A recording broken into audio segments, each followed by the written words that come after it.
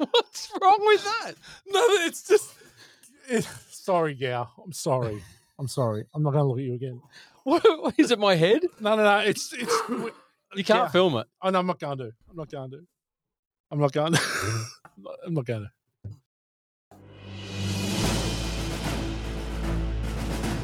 Welcome to Born to Watch, where three old mates review and discuss movies that mean the most to them. Hey there, fellow watchers. It's that time of the week again. It's Born to Watch time. My name's Whitey, and I'm the host of this amazing podcast. And as always, it's live from the Panic Room. And this week, we're tackling the 1988 seminal action extravaganza, Die Hard. Gow, what do you think? Good evening, gentlemen. I think it's going to be a great episode. Looking forward to this one. My pick. Yeah, your pick. But what a cracking movie. Yeah, your pick, and also your Stan Bush Kick Arse Credit Song today. Yeah, that might come later. We'll see how we go. Well, you are riding the wave that's you've got a mullet. Yeah. It's hard to live up to. It's going to be very tough. So Morgs joining us up there from Noosa. How are you, mate? Great. Having a massive deja vu at the moment. Feels like we've recorded this particular segment and podcast previously. Yeah, we very well may have, but it's all in the edit, as they say in production land. It's all in the edit. Hit the record button next time, dipshit. Yeah, sorry. Anyway, take two. Starring Bruce Willis, Die Hard is where we draw the line in the sand, I believe, for action films. This was his first major role after Blind Date, where he starred with Kim Basinger, who is a 12 out of 10. And he was also, before that, on TV with Cybil Shepherd for Moonlighting, who is apparently a sex addict. So he's doing quite well, old Bruce. But this, as I said, this is the movie that changed everything for action. This took the normal, muscle-bound, Arnie, Sly action hero and made him the everyman. John McClane was someone that we could all aspire to be. He was just a normal dude. Yeah, what are your thoughts? Yeah, you're right. He's not the muscle-bound, just machine that goes through everything. He's a guy, he's got a marriage that's on the rocks. He's coming back to try and meet up with his family, and he gets caught up in this, and he makes some wrong decisions, but he's, and I think that's the appeal to everyone. And plus he brings a bit of wit to the role as well. Yeah. No, he's a great character, John McClane. He really is. Morgs, some short thoughts on Die Hard before we rip into it completely. Yeah, this film, I mentioned it, I think, in the last pod, Major League. This was one of my 4 or 5 VHS copies that I had on heavy rotation in Woodward Street back in the day. Cromer Heights, right in the middle of the hood. And, I could quote this thing verbatim before I found Cal Bommy at Dan Murphy's and destroyed all that short, medium, and long-term memory ability. But, yeah, great, big part of my growing up, this flick, and released in 87, right when we started at Cromer High. Cromer High also making waves in the media at the moment. Do you? I mean, to take it aside, we're all Cromer High alumni. Do you remember it as bad as it is being portrayed in pretty much every media channel on the planet at the moment? Yeah, look, it didn't seem like much was going on when we were there. We were having the time of our lives. I have likened our youth to our own version of Stand By Me. And, I didn't notice that all that shit was going on. There was a lot of stuff that went on before we got there, but a lot of stuff that went on while we were there that we didn't know about. Absolutely. And you didn't, as we said, I have said before, a bit like our stats, you've only got to scratch a little below the surface and shit comes a cropper quick. That's true. I'm the same. I've rose-coloured glasses because we all had a good time at school and good bunch of mates. And I don't remember it as the pedo, upskirting, wife vanishing, babysitter marrying, shit in your lunchbox, phantom bogging, cab murdering, deep creek crossbowing shit show that it's become today. It was just another place in the hood that we managed to escape from. But it wasn't quite the Badlands, I think, that it's portrayed these days. Oh no, there's no doubt. It was a great time for us. There's no doubt. I mean, you remember those Ponces at Pittwater House up the road?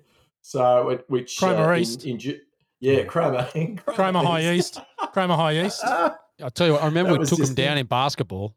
We took them down. They couldn't compete. Even on their home patch. No, couldn't compete. Yeah. Couldn't compete. We took some cash out of those boys. We did. They had enough of it. They had enough of it. We were the paupers and they were the princes. There's no doubt about that. Look, very exciting today as we're unveiling a brand new category. You all know we love Kurt Russell, so we are adopting a new category called 1 Degree of Kurt Russell, and we'll explain a little bit more about that later in the show, so you've got that to look forward to. But as becoming the tradition here, we're going to start with a few reviews. This one's from LT. Love Roadhouse, mate. Perfectly highlighted the good and the bad. You guys are bouncing off each other brilliantly. You don't need my feedback, but I think it was your best yet. And I think the rating was right where it should be after watching it and hearing you guys talk about it. Had a few good laughs during it. Mate, thanks, LT. Love the feedback. Keep it coming, please. Thanks, LT. High praise. Yeah, high praise. Really appreciate Good it. cunt. Good stuff, LT. Good cunt. All right, now this one, that was early, Morgs, even for you. So this review is from The Colour Purple. Morgs needs to find a new tune. His words change, but the melody stays the same. Fucking crack up. I think that's I think she's on the mark. What is she? I mean, is she talking about Stan Bush Kick Arse Credit Songs? I think she is, yeah. That's the whole point. It's a Stan Bush Kick Arse Credit Song. They're all the same. It's the track that you hear at the end of the movie after everyone's got to the land, or they've won the championship game, or he's won the karate fight, or whatever. That's the whole point. It's the Kick Arse Credit Songs. They all sound the same. Morgs, don't take offence. This is constructive feedback. But no, this is constructive feedback. I love the fans. I didn't realise that we had an Instagram page until today, so that was illuminating. But I was trawling on the line today myself, and I saw a couple of reviews from some super fans. So do you mind if I share them? Yeah. Please do, Daniel. Please do. First one is on MySpace, which is, despite what you think, is still quite active, and I would encourage you to review and go and check it out. So on MySpace, we had a Craig Plimmer from Coleroy, and he writes, "Great stuff, boys. I like to listen to you guys in between Chatterbait sessions on my couch. Would love to hear more from Dan on the land, and especially love how he is the most woke out of you lot." So that was, thanks, Craig. Thank you, Craig. What a guy. I do feel like I've probably evolved a little more than my two compatriots here on the podcast, but certainly happy to debate that point. It's quite debatable. That's quite debatable. Yeah, either. Yeah. And Chatterbait, I'm not sure what that is, but I'll check it out and see what you're up to. I also booted up MSN Messenger, and I got lost in a bit of a rabbit hole on that, replying to 17 years of missed friend requests and wanting to know my ASL. I'm still not sure what that is, actually. But one of the users, FatCans73 with a PH, wrote, "LOL, you guys are hilarious. Want to meet up IRL?" and motor emoji, boat emoji, eggplant emoji, splash emoji, splash emoji, splash emoji, winky face emoji. So I'm not quite sure what that all means, but I appreciate it, guys. And FatCan73, we'll keep up the good stuff for you. Yeah, the fans just keep coming out of the woodwork. And actually, that's going to lead us into the next part where, this show would not happen without the fans. And we really need to reward them when they come out of the woodwork. And today I found out that someone that I didn't think would be following the show has actually become quite a loyal fan. And I know that his cousin, Adam G, as we know on the show as Gooby, is a big fan. But his cousin, Mark G, is also a massive fan of the show. And today's episode is proudly sponsored by G Brothers Mercedes. Now, look, most of our fan base would not be able to afford a Mercedes. But if you want to see how the other half lives, pop into the showroom and have a quick look around before you're swiftly escorted off the premises. As you're leaving, tell them that the Born to Watch team sent you. Thank you, G Brothers, for supporting the podcast. Good on your legends. Yeah. Well done, G Brothers. Yeah, they're very good, the G Brothers. Very, very good. Now, Gow, tell us about Die Hard. All right. High above the city of LA, a team of terrorists have seized a building, taken hostages, and declared war.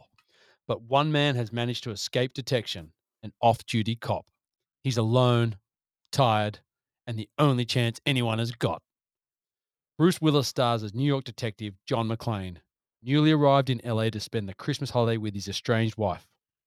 But as McClane waits for his wife's office party to break up, terrorists seize control of the building.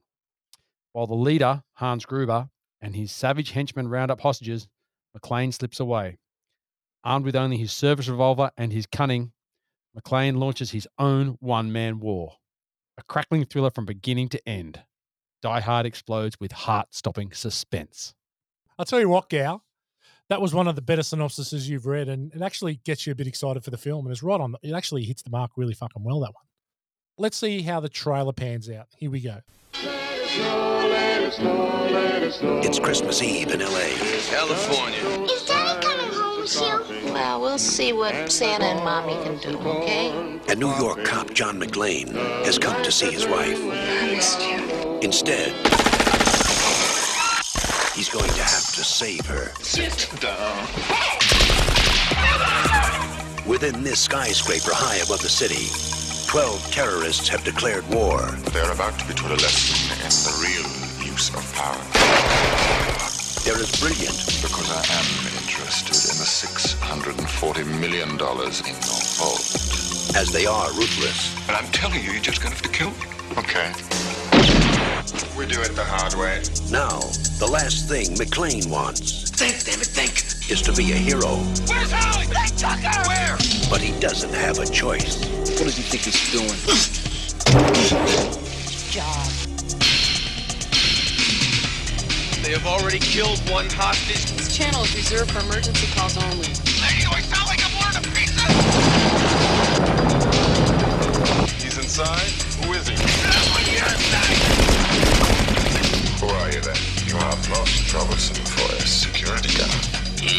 Sorry, wrong guess, huh? Would you like to go for double jeopardy? Do you really think you have a chance against us, Mr. Cowboy? Yippee-ki-yay, mother. You just destroyed a building. I am in charge of this situation. Well, I got some bad news for you. From up here, that look like you're in charge of Jack. He is alone, he is tired, and he hasn't seen diddly squat from anybody down here. Hey, pal, how you feeling? All things being equal, I'd rather be in Philadelphia. I want blood, and you'll have it. Only John can drive somebody that crazy. He's an easy guy to like Come out to the coast, we'll get together, have a few laughs. and a hard man to kill. Bruce Willis, Die Hard. Got invited to the Christmas party by mistake. Who knew?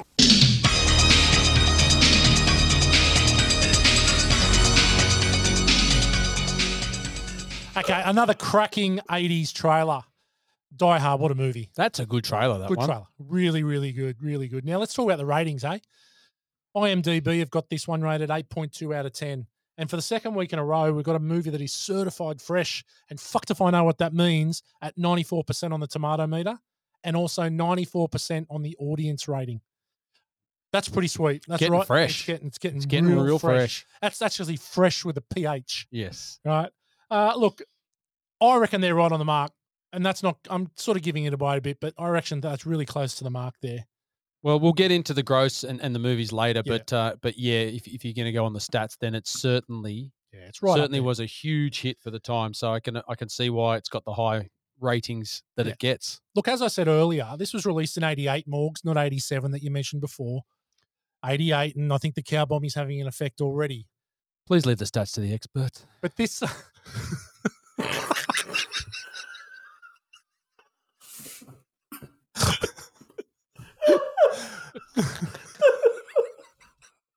Leave the stats to the expert. Oh, fuck. So, as I said before, this really breaks the mold for the action film. We spent a lot of time with the muscle-bound hero, and now we've got the everyman in John McClane. But not only that, Bruce Willis was actually paid $5 million for this role, which actually blew everything away at the time. It was the most ever paid to an actor, especially someone that's come from TV. Like he's a relevant nobody when it comes to cinema. My thoughts are this is as close to a perfect action film that's ever been made. There's actually not a bad performance in the whole movie. Even the nuffies are on the top of their game. There's not a bad performance in the movie. Yeah, it was a big movie for the time, and I mean a real crossover for Bruce Willis coming out of Moonlighting as a TV show into an action movie. It's this massive blockbuster full of unknown people. It was Alan Rickman's first film, and I want to talk about Hans Gruber because if you look back, hindsight's 2020. This is Oscar-worthy, his performance as Gruber. Oh, he's unreal as an actor. And if you look, and we may talk about it later in the podcast, but there's no reason why he couldn't have at least been nominated for an Oscar for this, for Die Hard. He was fucking amazing. Yeah, he was awesome. And do you know, he nearly knocked it back. Yes. Because he got to the States. He'd only been in the States for a week, and he came in, and he's out of theatre, and, he'd done a lot of shows and quite a classical actor. And he sort of went, I don't want to be cast as a villain. I don't want that. And then he just... That would have been a sliding doors moment. Massively. And then he nailed the role. But a bit ironic that he was so good at it that people wanted to cast him after that as a villain. Absolutely. Now, I got some thoughts on this point that I'd like to share in Film School for Fuckwits. I think it's a very good point you both bring up, and I couldn't agree with me more that it's worth exploring further. Okay. Well, look, everyone's looking forward to that. Look, I think this is a top 10 movie for me. This is in my top 10 and easily in my top 10. It's very dear to my heart, and this I've been looking forward to actually talking about Die Hard since we started Born to Watch. So this is going to be fun. So let's talk about the stars of the show, Gow. Well, straight in, we've got Bruce Willis. Old Tufty. Look, we old one Tuft himself. I mean, we've gone through, he came out of Moonlighting into Blind Date, as you said earlier, Whitey, and then straight into Die Hard. But then he started, this put him right on the map. He got his $5 million, the most ever paid to anyone. He was the biggest star on the planet. Massive. Yeah. Massive star. Biggest star on the planet. And then went into a huge amount of movies. I mean, after this, he did the Look Who's Talking. He did the voice of the baby Mikey in Look Who's Talking. But then Die Hard 2, Bonfire of the Vanities, Hudson Hawk, The Last Boy Scout. Cracking movie. Yeah. And then it goes on from there. I mean, there's tons of movies. Striking Distance. Yeah, I've got a question to ask about Bruce Willis after this, but we'll get through the cast. Just interesting. You know what his character's name was in Striking Distance? Please tell me. Tom Hardy. Oh, there we go. Yeah, I'll bring in the stats. But yeah, Pulp Fiction, another massive movie. 12 Monkeys. Last Man Standing. I really like that. That's where it's like the 1920s Western movie. Wears his little hat. Yeah, yep. yeah. Yep. Okay. Who else we got?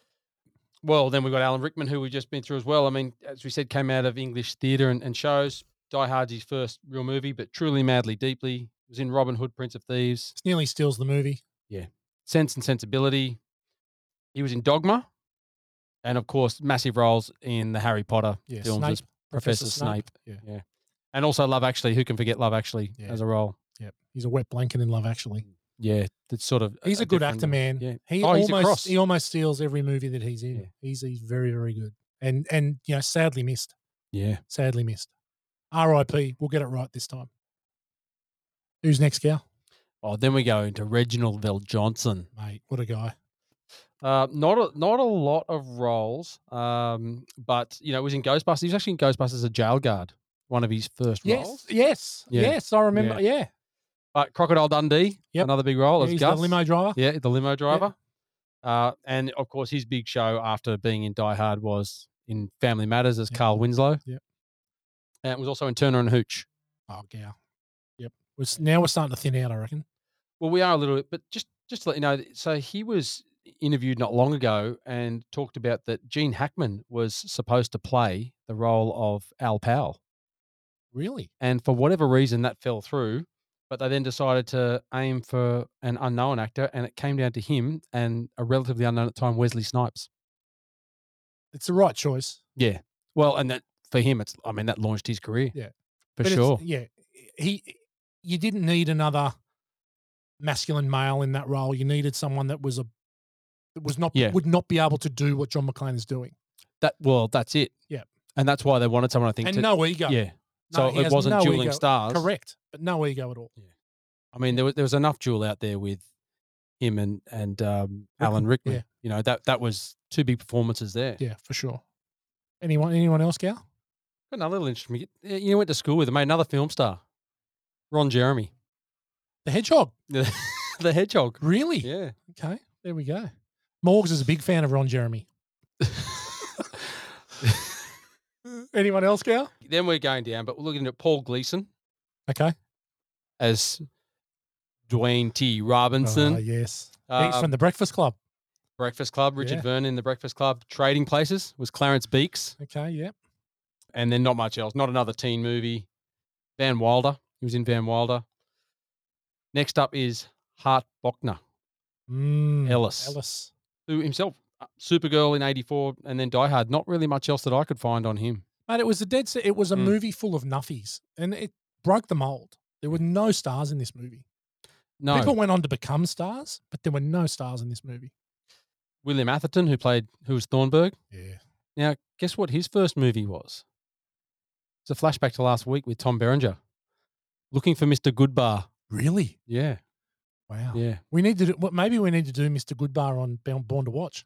Well, did you look into it this week? Yeah, I did. Okay, please. I actually did last week, but I just glossed over it. Please. Oh, yeah, I'm sure you did. Here's the quick synopsis for that movie. A dedicated school teacher spends her nights cruising bars looking for abusive men with whom she can engage in progressively violent sexual encounters. Starring Diane Keaton, Richard Gere, Tuesday Weld, and Tom Berenger. Wow, we weren't far off the mark calling it soft porn. No. Wow. I love it. That's better, Gow. That's way better. Well done. Yeah. Thank you. Lifting your game. I love it. And then we're really thin. We've got Clarence Gilliard Jr. as Theo in the movie. So Theo's the computer expert. Yep. Do you know what he was in? No. He was in Top Gun. Is he like... He's Sundown. I was going to say... We could have had him, man. We could have had him. Yeah, right. Okay. What about Robert Davey? Robert Darby. He's one of the FBI agents, isn't he? Yeah, I got nothing on him. Went on to star in the Bond. Yeah. I got so far down this list. I was like, I left Special Agent Johnson and Agent Johnson out completely. The Johnsons don't need to be mentioned.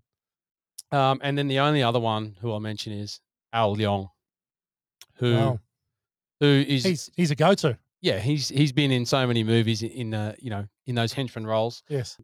Lethal Weapon, Big Trouble in Little China, Action Jackson, Death Warrant. Yeah. No, he was a token henchman. He is the token henchman. He definitely was. He was in a lot of movies. Morg, you got anything to add about the cast? Paul Gleason and William Atherton seem to be the two go-tos when you need an absolute douchebag in your movies. So it was Breakfast Club was another favourite of mine when I was a tacker, and William Atherton just always shows up when you need a bit of whiny male punching bag for a role. So it was good to see them both in it. But I think you made a point earlier about there being no weak links in the film, and I have to agree. I think it was cast perfectly, and quite a big risk on the part of the producers to go with first Bruce Willis as the star, and then a whole heap of unknowns as the rest. Bonnie Bedelia hadn't done a lot, but was well respected. No, we missed Bonnie Bedelia. Yes. Yeah, she didn't do much after either, to be perfectly honest. Just getting back to who do you think out of William Atherton as Thornburg or Ellis? Oh no, was the biggest snivelling. Oh no, Atherton's the worst. Like Dick Thornburg's the worst. Yeah. Anyway, what else we got, Gow? That's it. What happened in 88, G-Man? Surely you got some stuff on that? I do. We'll go back to what we talked about before. The gross of this movie was $140 million worldwide, $81.5 million in the US, on a budget of $28 million, of which, you said earlier, Bruce Willis took $5 million. Opening weekend took $600,000 in July in 1988. Yeah, but other movies... I reckon that there just proves that there was no star power. It just became word of mouth. Because that's not a lot of money even for back then, I think. Well, it's not, but it's still ranked number 8 overall for that year in box office earnings worldwide. Yeah. So if we look at what won it, Rain Man, obviously. Yeah. I mean, Rain Man took nearly $413 million and won a heap of Best awards. Picture, Best Director, Best Actor, Best Screenplay. Yeah. The Accused with Jodie Foster, she won the award in that. But we look at other movies. Who Framed Roger Rabbit in second, $351 million. Coming to America, $290 million. Yep. Crocodile Dundee 2, Twins, Big, Cocktail. Great movie. Beetlejuice. Amadeus. Yep. A Fish Called Wanda. Bull Durham. That's a good... Let's stop there. Let's stop at A Fish Called Wanda because Kevin Kline won the Best Supporting Actor. He did. For A Fish Called Wanda. Now, look, A Fish Called Wanda's not a bad movie, but Hans Gruber's way better than Kevin Kline in A Fish Called Wanda. It's just it's the sign of the times that a movie like Die Hard was really only up for technical awards, which I think it was nominated for 4. Was nominated for 4. Yeah. Didn't win any major awards. No, I didn't win anything. No, nothing. Yeah, which is a fucking shambles, really. But yeah, there were some good movies. Like we've been through before, Red Heat. Yeah. Young Guns. There's so many. We talk about every time we talk about a movie a year in the 80s, we're blown away by how good it is. The 80s is a great decade for movies, especially movies that we love. There's a few movies that are going to challenge your 1986. I'm thinking 84. I'm thinking 88. Oh mate, this is it. Like I'm still going to stand by that. I think 86 is one of the best years ever of cinema, if not the best year of cinema. But there's going to be some challenges, and it's starting to shape up that way already. 13 episodes into Born to Watch, where we will definitively decide over time the greatest year in cinema. That's our It's going to be very interesting. Very interesting. Yeah. Thoughts on 88, Morgs? What were you doing in 88? Yeah, 88, again, just back in the hood. I was hitting my straps at Cromer High. We mentioned that wondrous place of academia previously. But 88, so were we hanging out in 88? I don't know me and the G were, but you guys were playing footy together. We were Stadler Flaming then. Yeah, we were wearing the Asics. I think I was year 7 in 88. You were year 7. 13. I might have been year 7 or year 8. I think we started playing basketball at the end of year 7. I was in the end of year 7. You guys were in year 8. Yeah, so that's when we sort of started hanging out. It would have been the summer of 87 probably, or summer of 88. One of them. Were you still heading up the Yoda Club at that time, or at that disbanded? I was about to ask that same question. Yeah, look, and I'll tell you what. Let's just go back to the Yoda Club just while we've digressed for a bit. After the episode of Step Brothers, when I talked about drawing a line in the sand and never treading over it again for the Yoda Club, I was actually reached out to by my fellow Yoda Club compatriot, who I had forgotten was there the day, and remembered after listening to the podcast, the poor kid having to do that and run home to his mum. And we both sort of across text messaging repented and we've been forgiven. Our sins have been forgiven. So we've moved on from the Yoda Club, yeah. By each other.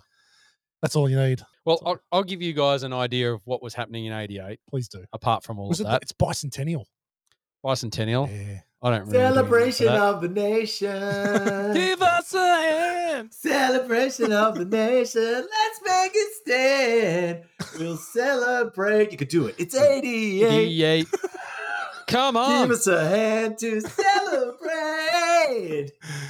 You can't remember what you did fucking 4 hours ago. You can remember the bicentennial theme. There's some weird segments in my brain, that's for sure. So. Yes. Let's go, Gow. Tell us about 88. I'll tell you in 88, this might give you a clue as to what you guys were doing. Here's the top arcade games of 1988. Oh, good call. RoboCop. Yeah. Ooh. Double Dragon 2. Oh. Better than Double Dragon. Yeah. Cable. Cable's my favourite game of all time. Don't tell me you weren't down at the BP At the on Fisher Road. Down at the BP on Fisher Road. Yeah. Or the Duck Inn. The Duck Inn. The Duck Inn near the school. Cable and Rygar are photo finish for the best arcade games ever for me. Cable. The biggest selling game of the year was Afterburner. Oh, do you remember when you had to sit Jets, in? You had to sit in the game. Super Mario Brothers 2. Yeah, that's a massive Nixon. That's a Nixon game. Yeah. He would have been all over Loves that. a Mario game. Ghouls and Ghosts, which was the follow-up to Ghosts and Goblins, one of my favourite games ever. Yeah, you were good at that. Did you do 166 lines in Ghosts and Goblins? Oh, no, there's no way I'd ever commit to saying that. Yeah, okay. Not a chance. Yeah, okay, sweet. Anyway, Operation Wolf, Silkworm with the others. But Operation Wolf was fucking grouse that as was well. awesome. That was the first real shoot 'em up with a machine gun. Yep. That's where you played into the front of the screen. Yeah. It was like cable. Yeah. You played in and That's things epic. were coming down. Epic. But I'll tell you what came out in 87, which would have been taking all my cash. Street Fighter. I would have still been all over that. Yeah, that was good. Are you kidding? What a game. Are you kidding? Yeah, that was really, really good. Okay, let's ask the big questions. Over and under 50. This should be an easy answer, I think, for all of us. Morgs, over and under 50 for Die Hard? Well over. I reckon I did 50 in 1988. Yeah. You would have for sure. Yeah. Yeah, over 50. Yeah. I mean, it's been around for 30-something years. Oh, you can't add it up, can you? Yeah. Can't do the math just like off the top of your head. 32 years. All right, thanks. Okay, right. Okay, there we go. Yeah. I said 30-odd years. I was being nice to you. Didn't want you to have to figure it out. Thanks. I'm sure you guys will offer me the same fucking respect when we do the rankings. When you can't add 3 4s together, it's a little different. No, I got that one. It's when you put the 2 5s in that it fucks my life.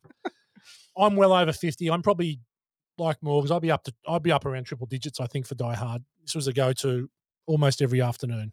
So, yeah. Well watched. So, question time. Got 3 questions for you boys, and I don't want to hear crickets after I answer them. I'd like to have some engagement, please. Okay, so is Die Hard the best action movie of all time? Well, okay. So when we look at some of the movies, like, for example, Star Wars. I'm not calling Star Wars an action movie. Are you saying that's sci-fi? Yep, I'm saying sci-fi. So if you're looking at things because there's no greater movie on the planet that's ever been made than Star Wars. Well, this is why I asked the question, because, where do you put it? So the greatest action movie of all time, yeah, it's an awesome action movie, but there are some really good action movies. Yeah. Predator. Yep. Raiders of the Lost Ark. Yep. Lethal Weapon. Yep. Mad Max. Aliens. Well, Aliens is going to go in your sci-fi category. There's a ton. I mean, The Matrix. How do you say it's the best? I mean, that's hard. It's a hard question. But if you either think it is or it isn't, Morgs, what do you reckon? It's difficult. I guess action movies have changed a lot too. So at the time, Die Hard felt really snappily paced and not much lag. But if you compare it to something like John Wick or The Raid or Edge of Tomorrow or any flicks like that have come along since, it's actually there's a lot of setup and sort of character building that don't happen in pure action fest like The Raid. If you haven't seen that, go and watch it tomorrow. That's just incredible. Yeah, it's just that's an incredible action. movie. Yeah, the whole time. But I mean, Aliens, Gow mentioned before, another huge favourite of mine, and it definitely transcends sci-fi. I think it become more of an action flick. But I've got a bit of a controversial take on this. I think the best action movie ever made may be Australian. Really? Is it about a solo sailor? It's not about a solo sailor, although that is a great flick, and I encourage everyone to go out and check that. But and it's a lot of action. Also, it's not. There is a lot of action in that one. A lot of friction. There's a fraction, too much friction.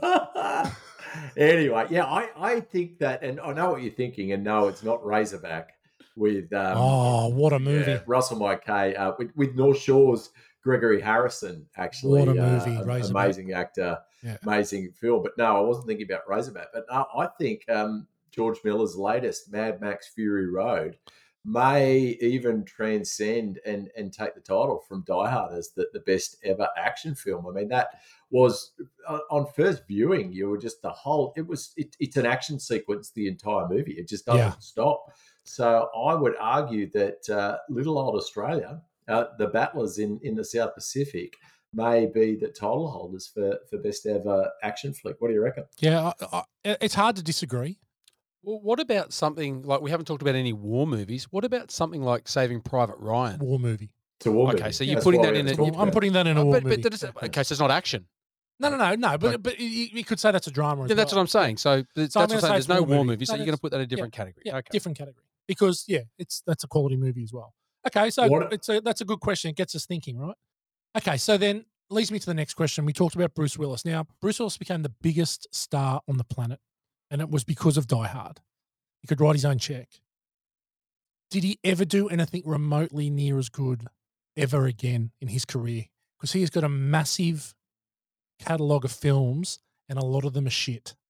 No, and obviously lately he's made a lot. There's obviously reasons for that, but he's made a lot of straight to video movies. But we went through it before. You look at all the movies we talked about. I mean, I really love The Last Boy Scout. Great movie. Tony Scott, amazing. Yeah, but can you go past Die Hard as his best movie? I don't think you can. No, I don't think you can. I think Pulp Fiction's as close as he's come to, but he's a bit player. But there's no star in that, really. Yeah. He's not the star of that. No. Morgs? Sixth Sense is brilliant on the first viewing. I think that was another movie where going in with knowing nothing about it, that was a fantastic paradigm shifting movie that you just walked away going, wow, that was incredible. But on the second viewing, you're kind of like, you're just watching for the twist the whole time. Pulp Fiction's, sorry, you go. Yeah, no, sorry, mate. Keep going. Pulp Fiction. I was going to say Pulp Fiction's Butch. I agree with you. I think it's a scene stealing part in a brilliant breakout movie. But I don't think either of them tops Die Hard. Yeah, well, if you're talking Sixth Sense, you're talking M. Night being the star of that. Yeah, Bruce Willis is just the vessel, and even he's trumped by Haley Joel Osment in that movie. Sure, yeah, that is the star turn in that film. So I personally think he never came close. His second movie was his best, and by the length of the straight. Like, this is so much better than anything else he ever did. Okay, so then this is another question that's interesting to think about. Who had the better career, Willis or Rickman? Well, again, a little bit different career because we talked about Rickman came out of acting on stage and things like that, but is an incredible actor. If you're talking about just out of being who's a better actor, well, I'd say that, but who's had the better career? Yeah. In movies, I'd have to go with Bruce Willis. Right. Yep. Morgs? As a career in movies. Yeah. Morgs, what do you think? I mean, what did Rickman do other than he did this, obviously, and this was a great scene stealing straight out of theatre, but he did the Harry Potters. What else? He did the Professor Snape. He was in Dogma. He was in Love Actually. Which one's Dogma? Is Dogma the Kevin Smith? Kevin Smith. Kevin Smith, yeah. The Two Angels. Yeah. That's Affleck right. Matt Damon. Yeah. Rickman was in that. I can't remember him in that. He was Metatron. He's one of the Archangels, I think. Yeah, he's one of the I thought Dogma was a shit movie, to be honest. Yeah, it was Not a bit of a one-trick pony, old Kevin Smith. But what else was he in? Obviously, Die Hard, Truly, Madly, Deeply, Robin Hood, Prince of Thieves. Love Actually, obviously a Christmas viewing staple at the Morgan household, thanks to my wife. No, so that's a great movie. Michael Collins. But look, apart from that, they're the big ticket ones, but he did a lot of stage acting in between all of that.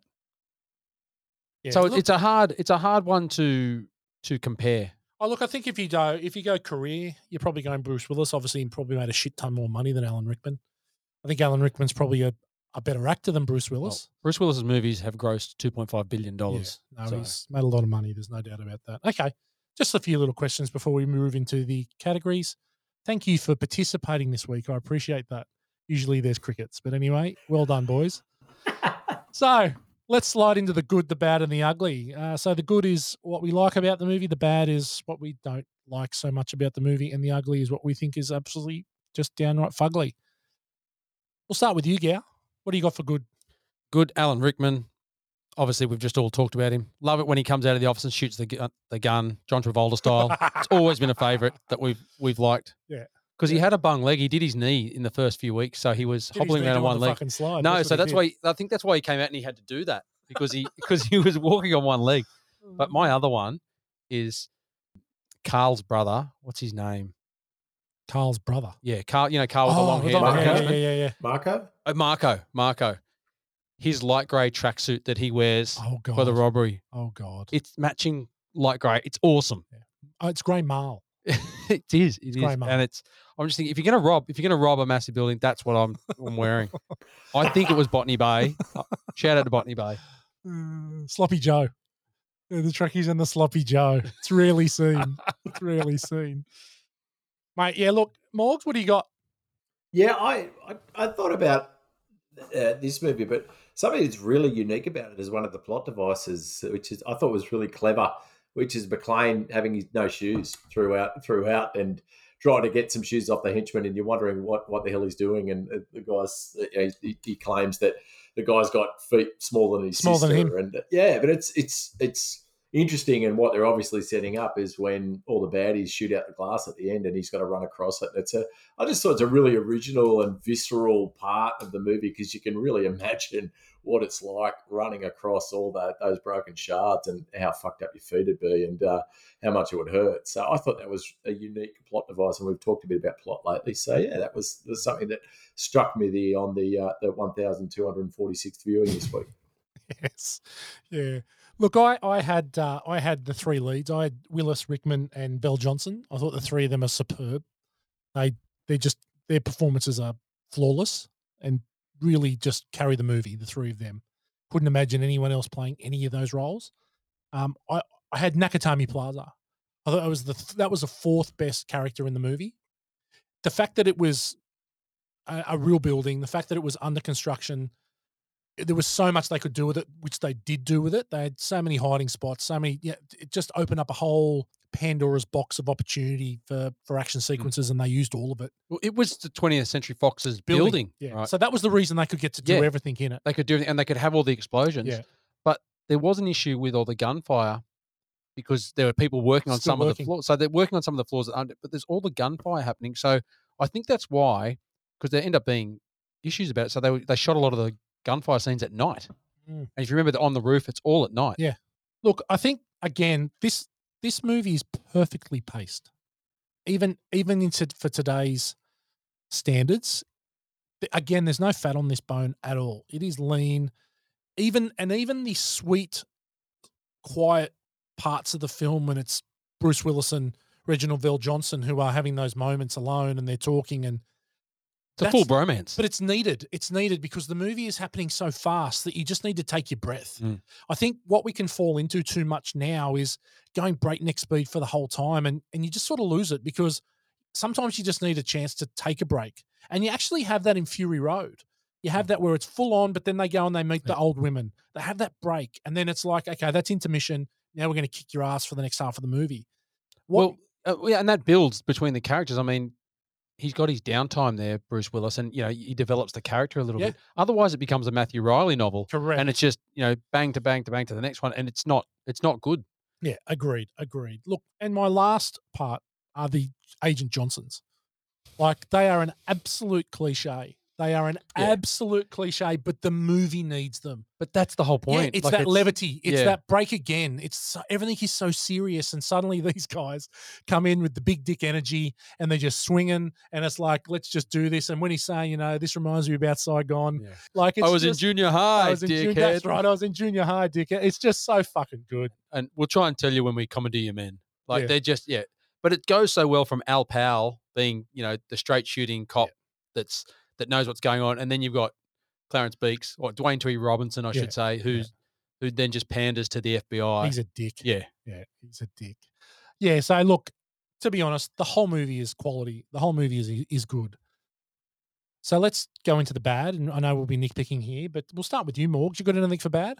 I try to be hypercritical when I watch this week, but there wasn't anything that really stood out to me. There's nothing really on the nose. Like, it's hyper violent, but so fucking Ellis white. is. I mean, Ellis loves the bags. Like, so it's I've got for here. Funny Morgs, let's stop you there because in my bad I've got Ellis. Right, I go, what a dick. This will be controversial, as there will be an element of respect from Dan, I'm sure. I mean, Ellis was just getting through his day, and he went to someone else's office, so of course, smart. It's smart. So look, I mean, Ellis is obviously meant to be a snivelling character, but no, there wasn't. I think you made the point early on that everyone plays their role in this movie, and there's no weak point. There's no Jar Jar Binks. That's for fucking sure. So no, you're right. You're exactly right. It would be really nitpicking if I was to pick anything bad with this film. So no, I'm going to shut my mouth. Okay, good. Yeah. Back on your point, Morgs. He's in the office. He's racking up on the desk, and his boss, Takagi. Joseph Takagi, a Japanese businessman, just comes in and he's like, just watch out. He's a policeman. Yeah, he knows everything that's going on. And then it was the 80s, though, Gal. Right, and then there's also the couple that gets busted in the office that burst in when he's in, and then they get caught by the terrorists in another office. What sort of parties is this guy throwing? Good parties. Yeah. Good parties. He doesn't mind the old Takagi. It's like Castle Hill. It's those kind of fucking parties. That's what it is. Bowl going around. Yeah, absolutely. Look, I've got a couple of things, and it's really, really nitpicking. Like, the guy who McClane kills at the start and then complains that his shoes are too small is 7 inches taller than Bruce Willis, right? They're all over 6 foot. There is no way that guy's feet are smaller than Bruce Willis. Right? That's such a good point, because actually I do remember now looking at the feet on that guy when he's in the elevator and thinking, mate, he's running size 13 and Bruce Willis is an 8. Like, that's a really good point. I want to change my vote. That's my bad. So there's that one. And the other one is when they fight in the boardroom and the guy's walking along the table shooting everywhere but at him, and you can see him under the table. Crawling under the table. And he's like, you must take the chance to kill someone when you get the opportunity. He goes, thanks, dickhead, and just shoots him through the table. I'm like, mate, don't you just blow the magazine through the table and shoot him to death? That's a James Bond staple. Like, why kill James Bond when you can make an intricate plot and walk away and not watch it? Like, no, I wasn't too fussed by that. No. And again, you're really nitpicking, and there's really nothing bad about this movie. It's fucking quality.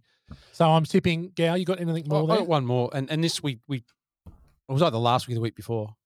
What's the thing with the bearer bonds? Yeah, I know. I love it. I left that. Yeah. Don't they have computers? It's 88. Yeah. Surely they're not after a lot of the physical Hollywood cash. Hollywood films, you always have cop bars and fireman bars, like in Backdraft, they'll go to the fire bars, and in every single cop movie ever, they go to the cop bar. Maybe there's a scriptwriter's bar where all the screenwriters go and get on the piss, and they just go, right, this week, everyone just chuck in bearer bonds into your script, okay? And they all fucking laugh, and they have a shot, and that's how bearer bonds became so de rigueur in fucking Hollywood movies from that era. Other than that, I have no idea. Have you come across that in your, experience in the industry with scriptwriters? Any scriptwriting bars or? Well, that's it. I mean, for those of us that are still in pre-production with our projects, so we have there's Broadway and there's off Broadway. So we have kind of the off bars that are for the up and coming script writers, just the young blokes making their way in the world. And we get together, we have a few laughs and talk in screenwriting vernacular. And I mean, it is pretty much to say that yes, I do intend to make it to the real screenwriter bars in the future, but at the moment I'm just hanging at the shit dive screenwriter bars. Yeah, the Colombian. And the Colombian with Flipper. Shout out to my mate. Yeah, SWAT cop. I guess so. I'm assuming we're not going to have anything in ugly. I got a couple of things. Not for me. Oh, G-Master. Go for it. Love a couple. One is when John McClane is down he's climbing down the shaft and he's with the gun. He puts the gun in between the wall and he's climbing down because that's the only route of escape. And you can see that the cord's coming loose off his gun, and he's trying to swing across. It loosens and then he falls and bounces off the wall, falls down under it, then somehow catches with his fingers onto the next one. It's a little bit a bridge too far there. Like you actually see him bounce off the wall. Well, in that scene that the actual stuntman fell completely. Oh, did he? Yeah, gone. Just fell. And then they had to recut it with him grabbing the vent. So when they shot it, the actual stuntman fell. Because he bounces off the wall. I was like, there's no way he's coming back from that. Yeah, so they had to cut that. That's all in the edit. That's a Born to Watch staple. It's all in the edit. That's a good point. We've got to be flexible in the business sometimes, G-Man, when you do get an uninspected shot and just have that flexibility to put it into the film and use it how you like. So it is that's certainly a great example of us filmmakers being a little bit flexible with the shot list. If something happens, that would work well in the movie. Well, if you've got to it's almost like you've got to swerve, right? That's it. You've got to lean a tiny bit to the left. What about this guy? Anything else, Gow? You said you had two. One more was when they come into the under part of the building, when Argyle's in there at the start, and they back the truck up. They all get out of the back of the truck and there's nothing in there. Yeah. And at the end, they drop an ambulance out. And that's actually something that the script writers have acknowledged and gone, we fucked up there. Smashed that one. Yeah. But so that's really it for the bad. But okay. All right. Too easy. All right. Listen to this. Let's hear some rumors and maybe some stuff that people may not have heard. Actually a favourite segment of Keithy McNobb on the Northern Beaches. Oh, another good one. Listen to this. Yeah. Great guy. One of the great guys. Moores, we'll start with you. Got anything to listen to this? I know you usually don't because you don't like your research, but what do you got? Well, it's only because I came across this when I was having to think about film school for fuckwits, but we're talking about Bruce Willis and getting 5 million gorillas to be in this movie, but he wasn't even the 10th choice for the role. So did you guys go through who else was considered for this role before Bruce Willis? But if you hadn't... Yes. Yeah, I've got, and you add to them, but I've got Richard Gere, Sylvester Stallone, Harrison Ford, Mel Gibson, Arnie, Clint Eastwood, Robert De Niro, Charles Bronson, Don Johnson, Richard Dean Anderson, yes, MacGyver, Burt Reynolds, and even Michael Madsen were considered but declined the role before they gave it to Bruce Willis. So I don't know. It's such what do you think they saw in the script that they didn't like? Yeah, it's weird, isn't it? Well, I know that Stallone would have. Well, you would have thought he'd taken this because last week we talked about how he wanted to turn Beverly Hills Cop into a massive action movie, but maybe he's filming something else. I don't know. Yeah. Stallone was a one-man band, though. Like, he would have wanted to control the whole thing. Yep. I think that's part of the problem, especially around this. He's coming off And the there was talk that when they got Bruce Willis on board, they definitely lightened up the script and added a lot more comedic parts to it because that was his strength. So I think that was what he was in Moonlighting. Yeah. Yeah, exactly. It's that wisecracking sort of dude with the soon-to-be nude nut that he became. So I think that, I mean, ultimately, I couldn't see any of those guys doing a better job than Bruce Willis did. So it was for the good. But to have 12 actors ahead of you and then finally giving it to Bruce Willis and giving him 5 million squids, that's not a bad listen to this, I think. No, well done, Morgs. Yeah. Well, just speaking on Bruce Willis, he turned down the role of Sam Wheat in Ghost. Oh, really? To star alongside Demi. But he didn't think the plot would work, and he didn't want to play a ghost because he thought it'd be detrimental to his career. So, but instead he did he did Sixth Sense 7 or 8 years later. But maybe he learned from that and went, I really should have done that movie. Yeah. There's so many sliding doors moments in actors' careers. It's actually interesting when you go through some of that who knocked back a role or who didn't get picked or dropped out for whatever reason. I got one. What about the wife beater that he wears? Bruce Willis donated that to the Smithsonian. So it's in the Smithsonian. Is it? Yeah. Yeah, pretty cool. Yeah. I got to add to that. Are you going to, there were 17 of them? Yeah, you got it. You got it. Yeah. 17. Did you notice in the movie, though, it changed from scene to scene? Like the first one, it's white, and then all of a sudden it's just brown. It's completely brown. Yeah. He gets pretty down and dirty, old Johnny. I've got another one. Jan de Bont, who went on to be quite a noted director of his own. It was the cinematographer for this film. Got locked in an elevator during the filming of this movie, and it actually inspired him for the story of Speed that he would go on and direct. That was about with him being locked in the elevator during the filming of Die Hard, inspired Speed. Wow. Which is a fucking good movie. Well, yeah. Die Hard in a bus. It's a really good movie. Good flick. Yeah. Anything else, G-Man? Quick one. Bonnie Bedelia, her full name is Bonnie Bedelia Culkin. Right. Macaulay Culkin's auntie. Really? Well, she did the right thing by cutting the Culkin bit out. Yeah. Macaulay Culkin's lost it. The movie is based on a book called Nothing Lasts Forever. Yeah. So speaking of people who starred in the movie, it was based on that. And the person that owns that is Clint Eastwood. He owned the rights to the novel and had planned to do a movie in the 80s. And for whatever reason, didn't happen and it moved on. Yeah, okay. So we've already spoken about how it was the Fox home base, Nakatomi Plaza was their building. And because of that, the scriptwriter was able to tour the building to develop action sequences by seeing the sets in live. So that's why the movie's so good, because he was able to go in and actually make the action sequences in the places that it was actually going to happen. Right. They're really cool. Yeah. It wouldn't be done very often. So, yeah, no, very, very cool. Anyway, we got anything else? One more. What was the body count for the movie? Oh, this is... Did you have this? No, I don't know what it is. I'm going to say... No idea. 18. That's close. Morgs? 84. That's not so close. I said 18, mate, not 80.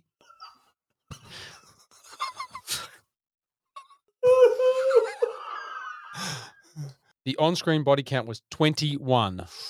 Ooh. Okay. Well, there's not many people outside the building, I guess, that die. They mostly die inside. No, the guards at the start. Yeah. Then all the terrorists. All the terrorists. Yeah. Takagi, Lester. Yeah. Lester Ellis. Ellis. Lester. Well done. Well done. Okay. Well, we've hit that time. Oh, yeah. Oh, no, I've got one more. Go for it. With what's his name? Al Leong. Yep. The henchman. Yep. So he, in the scene where he steals the bars. Yes. He came up the chocolate bars to eat, like he's sitting behind the counter when the SWAT team's about to come in. He decided to do that, and then he talked to the director. He talked to John McTiernan and said, can I do this? And he went, yeah, that really brings a little bit of comedy, a little lightness to it. So because he did that, he said, John McTiernan said this, that assured him a longer life. I was killing someone every 8 to 10 pages, but that moment made him interesting. So I kept him for longer. There we go. I knew I was eating chocolate for a reason. Mm. Okay. New segment. 1 degree of Kurt Russell.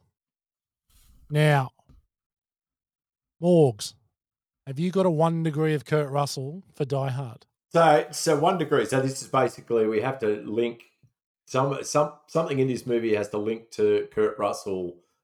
So it literally has to have worked with Kurt Russell or somehow be connected to Kurt Russell, but only one step.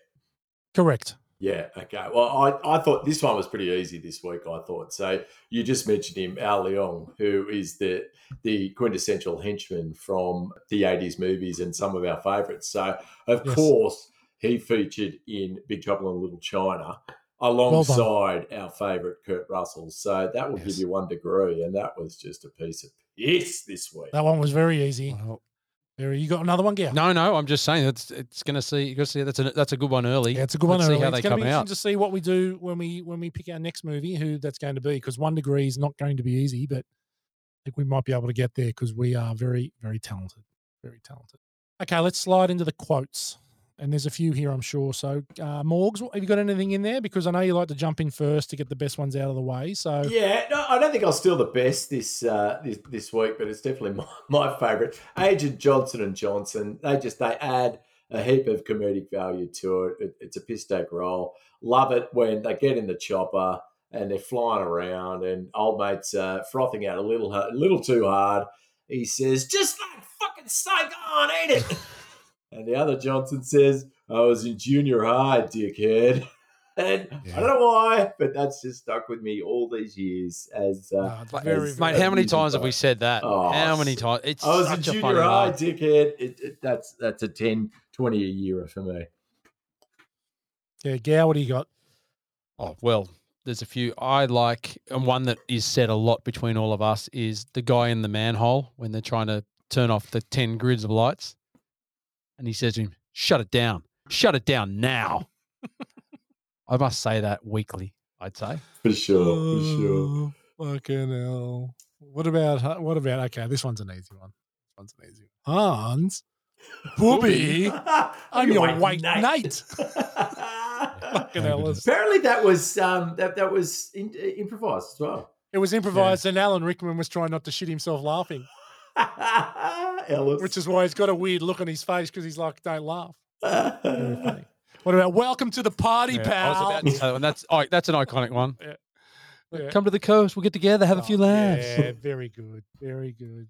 And of course, we couldn't go past "Yippee-ki-yay, motherfucker." Yeah. So, look, it's not a very quotable movie, like in terms of stuff that I would use in the everyday, but there's obviously some quality quotes, and I think my favorite back and forth in the whole movie, and I actually use one of the words in the back and forth all the time. It's when Pal is in the Quickie Mart buying the Twinkies, and the guy says to him, "Thought you guys just ate donuts," and he goes, "They're for my wife," and he goes, "Yeah." "She's pregnant." "Yeah." He goes, "Bag it," and he goes, "Big time."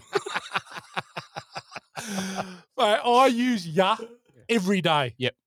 Every day I use "yeah." It's so fucking good. Okay, well, anyone got anything else for quotes? Nah, that was good. All right. Well, after that, we slide into what is fast becoming one of the least favorite parts of the show.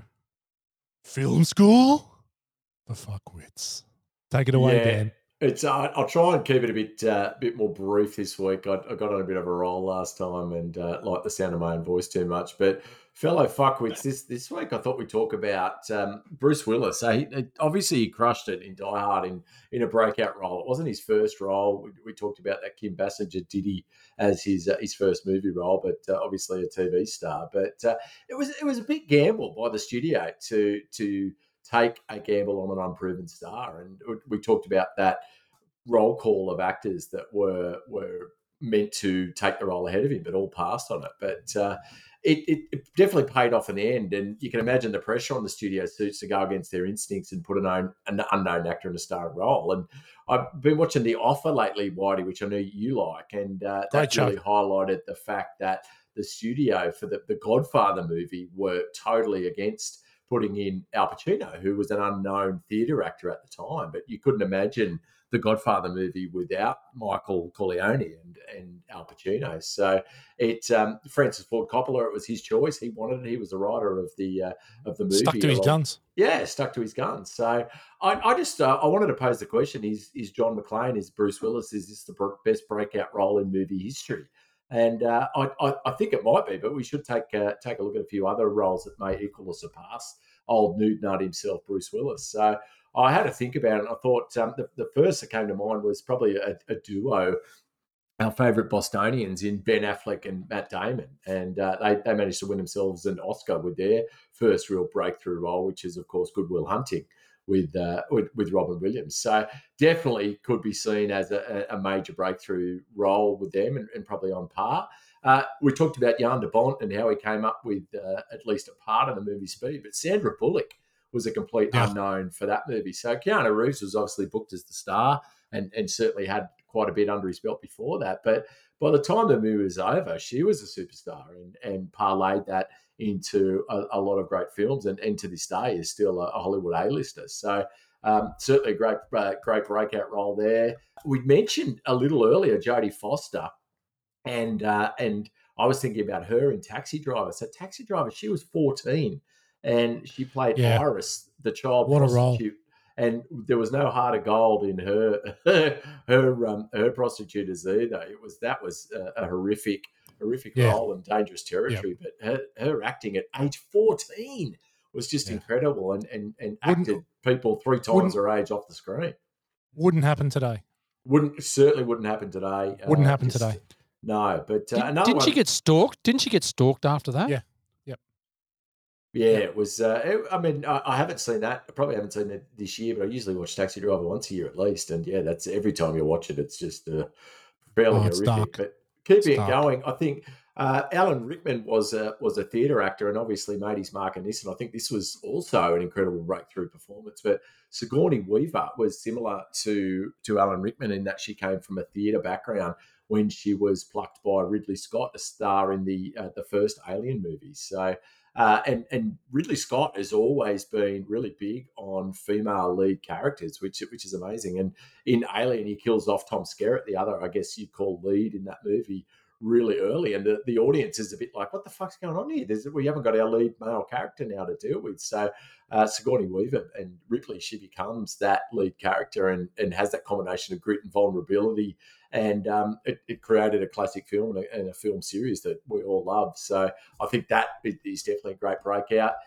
One that we mentioned last week, Sean Penn, obviously noted as one of the best actors of his generation and a favourite of ours in Colours and a whole heap of movies, but started in Fast Times at Ridgemont High as the Burnett, Jeff Spicoli, and hasn't played a role since, but definitely every scene he's in that movie, which is a great movie. Judge Reinhold, we mentioned that recently. It was Sean Penn just stood out in what was really his first role. Brad Pitt, Thelma and Louise. George Clooney was apparently also up for that role, but you can't imagine anyone but the dish himself, Brad Pitt in Thelma and Louise. Ellen Page in Juno, another flick that if you don't love Juno, just at Michael Cera, great flick, but you're just wondering, who the fuck is Ellen Page and where did she come from? But she just lights up the whole screen and acts the patron. She's incredible. Amazing. Incredible. Good movie. Christopher Waltz in Inglourious Bastards. Where the fuck did he come from? Quentin Tarantino plucked him from German cinema, and he was just incredible, amazing breakthrough. But what I was getting to is, I think, in my absolutely not that humble opinion, the best breakthrough role that I have seen is in a movie that Whitey and I love. I think Al likes it as well. It's Leon the Professional, from director Luc Besson. Natalie Portman at age 12.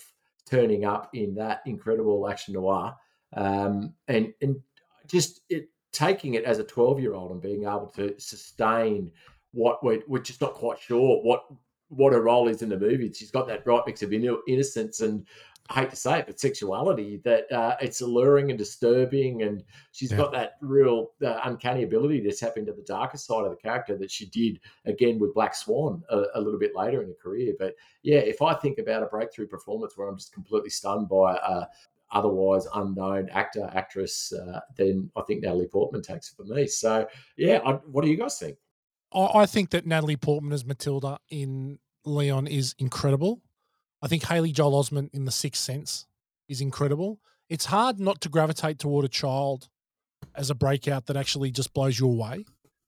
But I think it's also really difficult to discount how amazing and powerful Christoph Waltz was in Inglourious Bastards in a role that was trilingual. That initial scene in Inglourious Bastards where he's in the farmhouse with La Petite and the Jewish family are under the floorboards is knock your fucking socks off good. It is the best of all time opening scenes in all of cinema.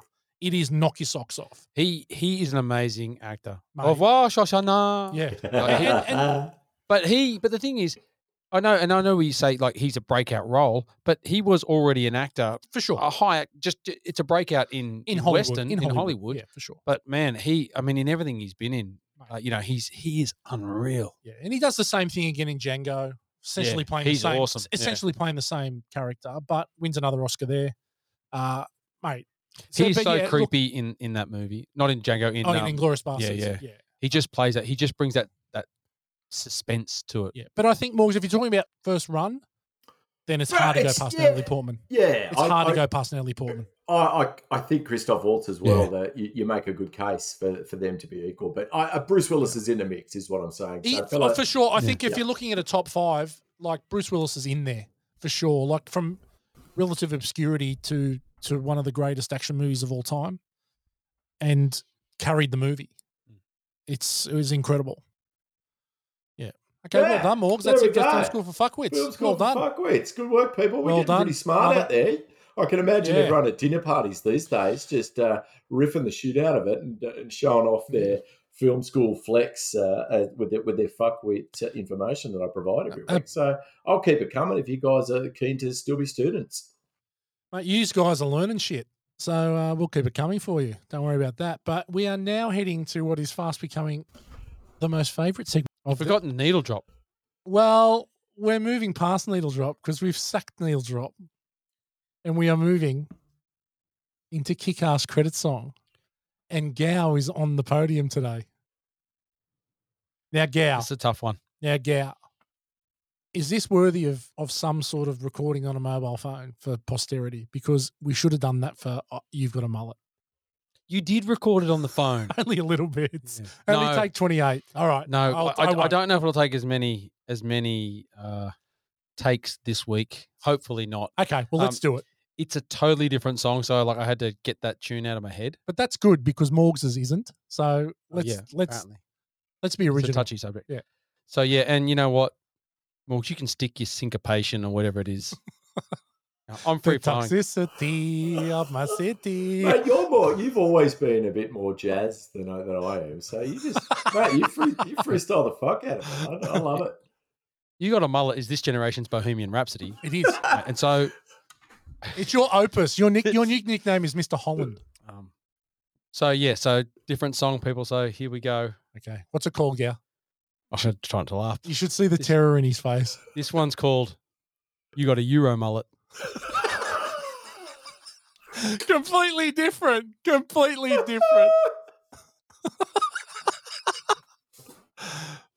not going to get there. Gow's gone already. I'm going on mute so I don't interrupt you. So here we go. Please don't. We've got to be in this together. Here we go. You got a Euro mullet because you're Hans Gruber. You're trying to take down the Nakatomi Plaza.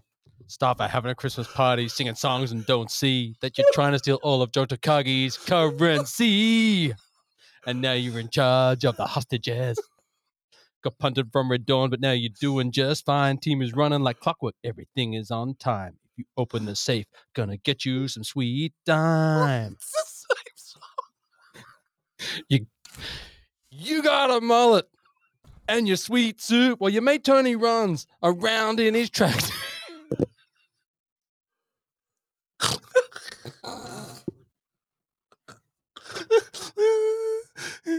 Keep going. Don't start again. Keep going. Keep going. No, that's not my actual song. I just made that up. I just brought that in. That's not the actual song. Fucking hell, girl. It's actually better than the actual song, so. Superb. Superb. Very well. Okay, let's go. Oh, gal. My goodness. What's this one called, gal? This song is called Why the Hell. Here comes our hero, John McClane, in from New York on a plane, meeting up with his estranged wife and trying to get back to his... What are you laughing at? What are you laughing at? I was fumbling with the mute button. I was gone. He was gone. He was gone. He was gone. Oh, it was just the best opener. I'm going on mute because I won't be able to make it through. So I'm going on mute now, all right? Don't go on mute. Okay, wait. Don't go on mute. Stay off mute. I couldn't stop laughing. We're all in this together. All right. All right. Just stop laughing. Stop looking at me. I'm hideous. This one is going to go. It's going to start as a Stan Bush song, and it's going to go on its own. They all do. I mean, they all do, gal. That's how I roll. Yes. Apparently. Here comes our hero, John McClane, in from New York on a plane, meeting up with his estranged wife and trying to get back to his old life. But Hans and the gang had another idea. They took the company hostage. Everyone was in fear.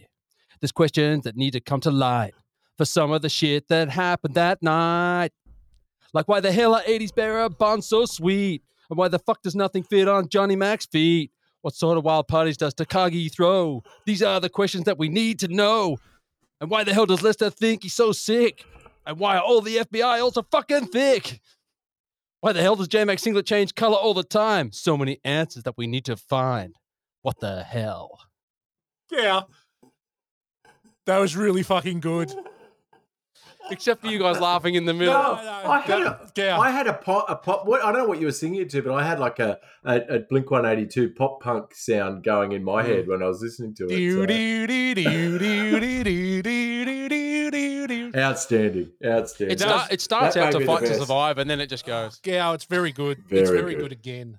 You're a lyricist. Well done. You do have a talent. So I'm looking forward. We're looking forward to getting the feedback on. What the hell? And possibly you got a Euro mullet. which I'm sure will make the cut because we can't leave that out. So, boys, let's talk about the star of the show. This one's a bit tough, but Morgs, what do you reckon? Your star of the show for Die Hard? I'm going to say Alan Rickman just because that's what I enjoyed so much this time around. So, it would be hard to argue against Bruce Willis, but I'm going to anyway. Fuck yeah. Alan Rickman for me. What about you, Gow? I'm with you, Borgo. Well, I'll tell you what. Alan Rickman. We're 3 from 3. I'm going Hans Gruber. I think that he is amazing. Bruce Willis is great, but Gruber makes the movie. Yeah, such a good villain. Such a really good villain. Great villain. Okay. So that was quick. Well done.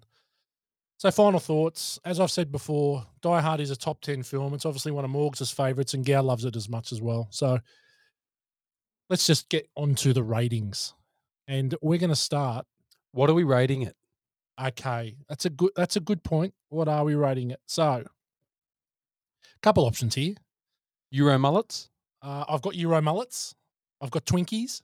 Twinkies? I've got toasted quarterbacks as well. Oh, that was a good quote. We missed that. The quarterback is toast. Yeah. Anything else you could think of to throw in the mix?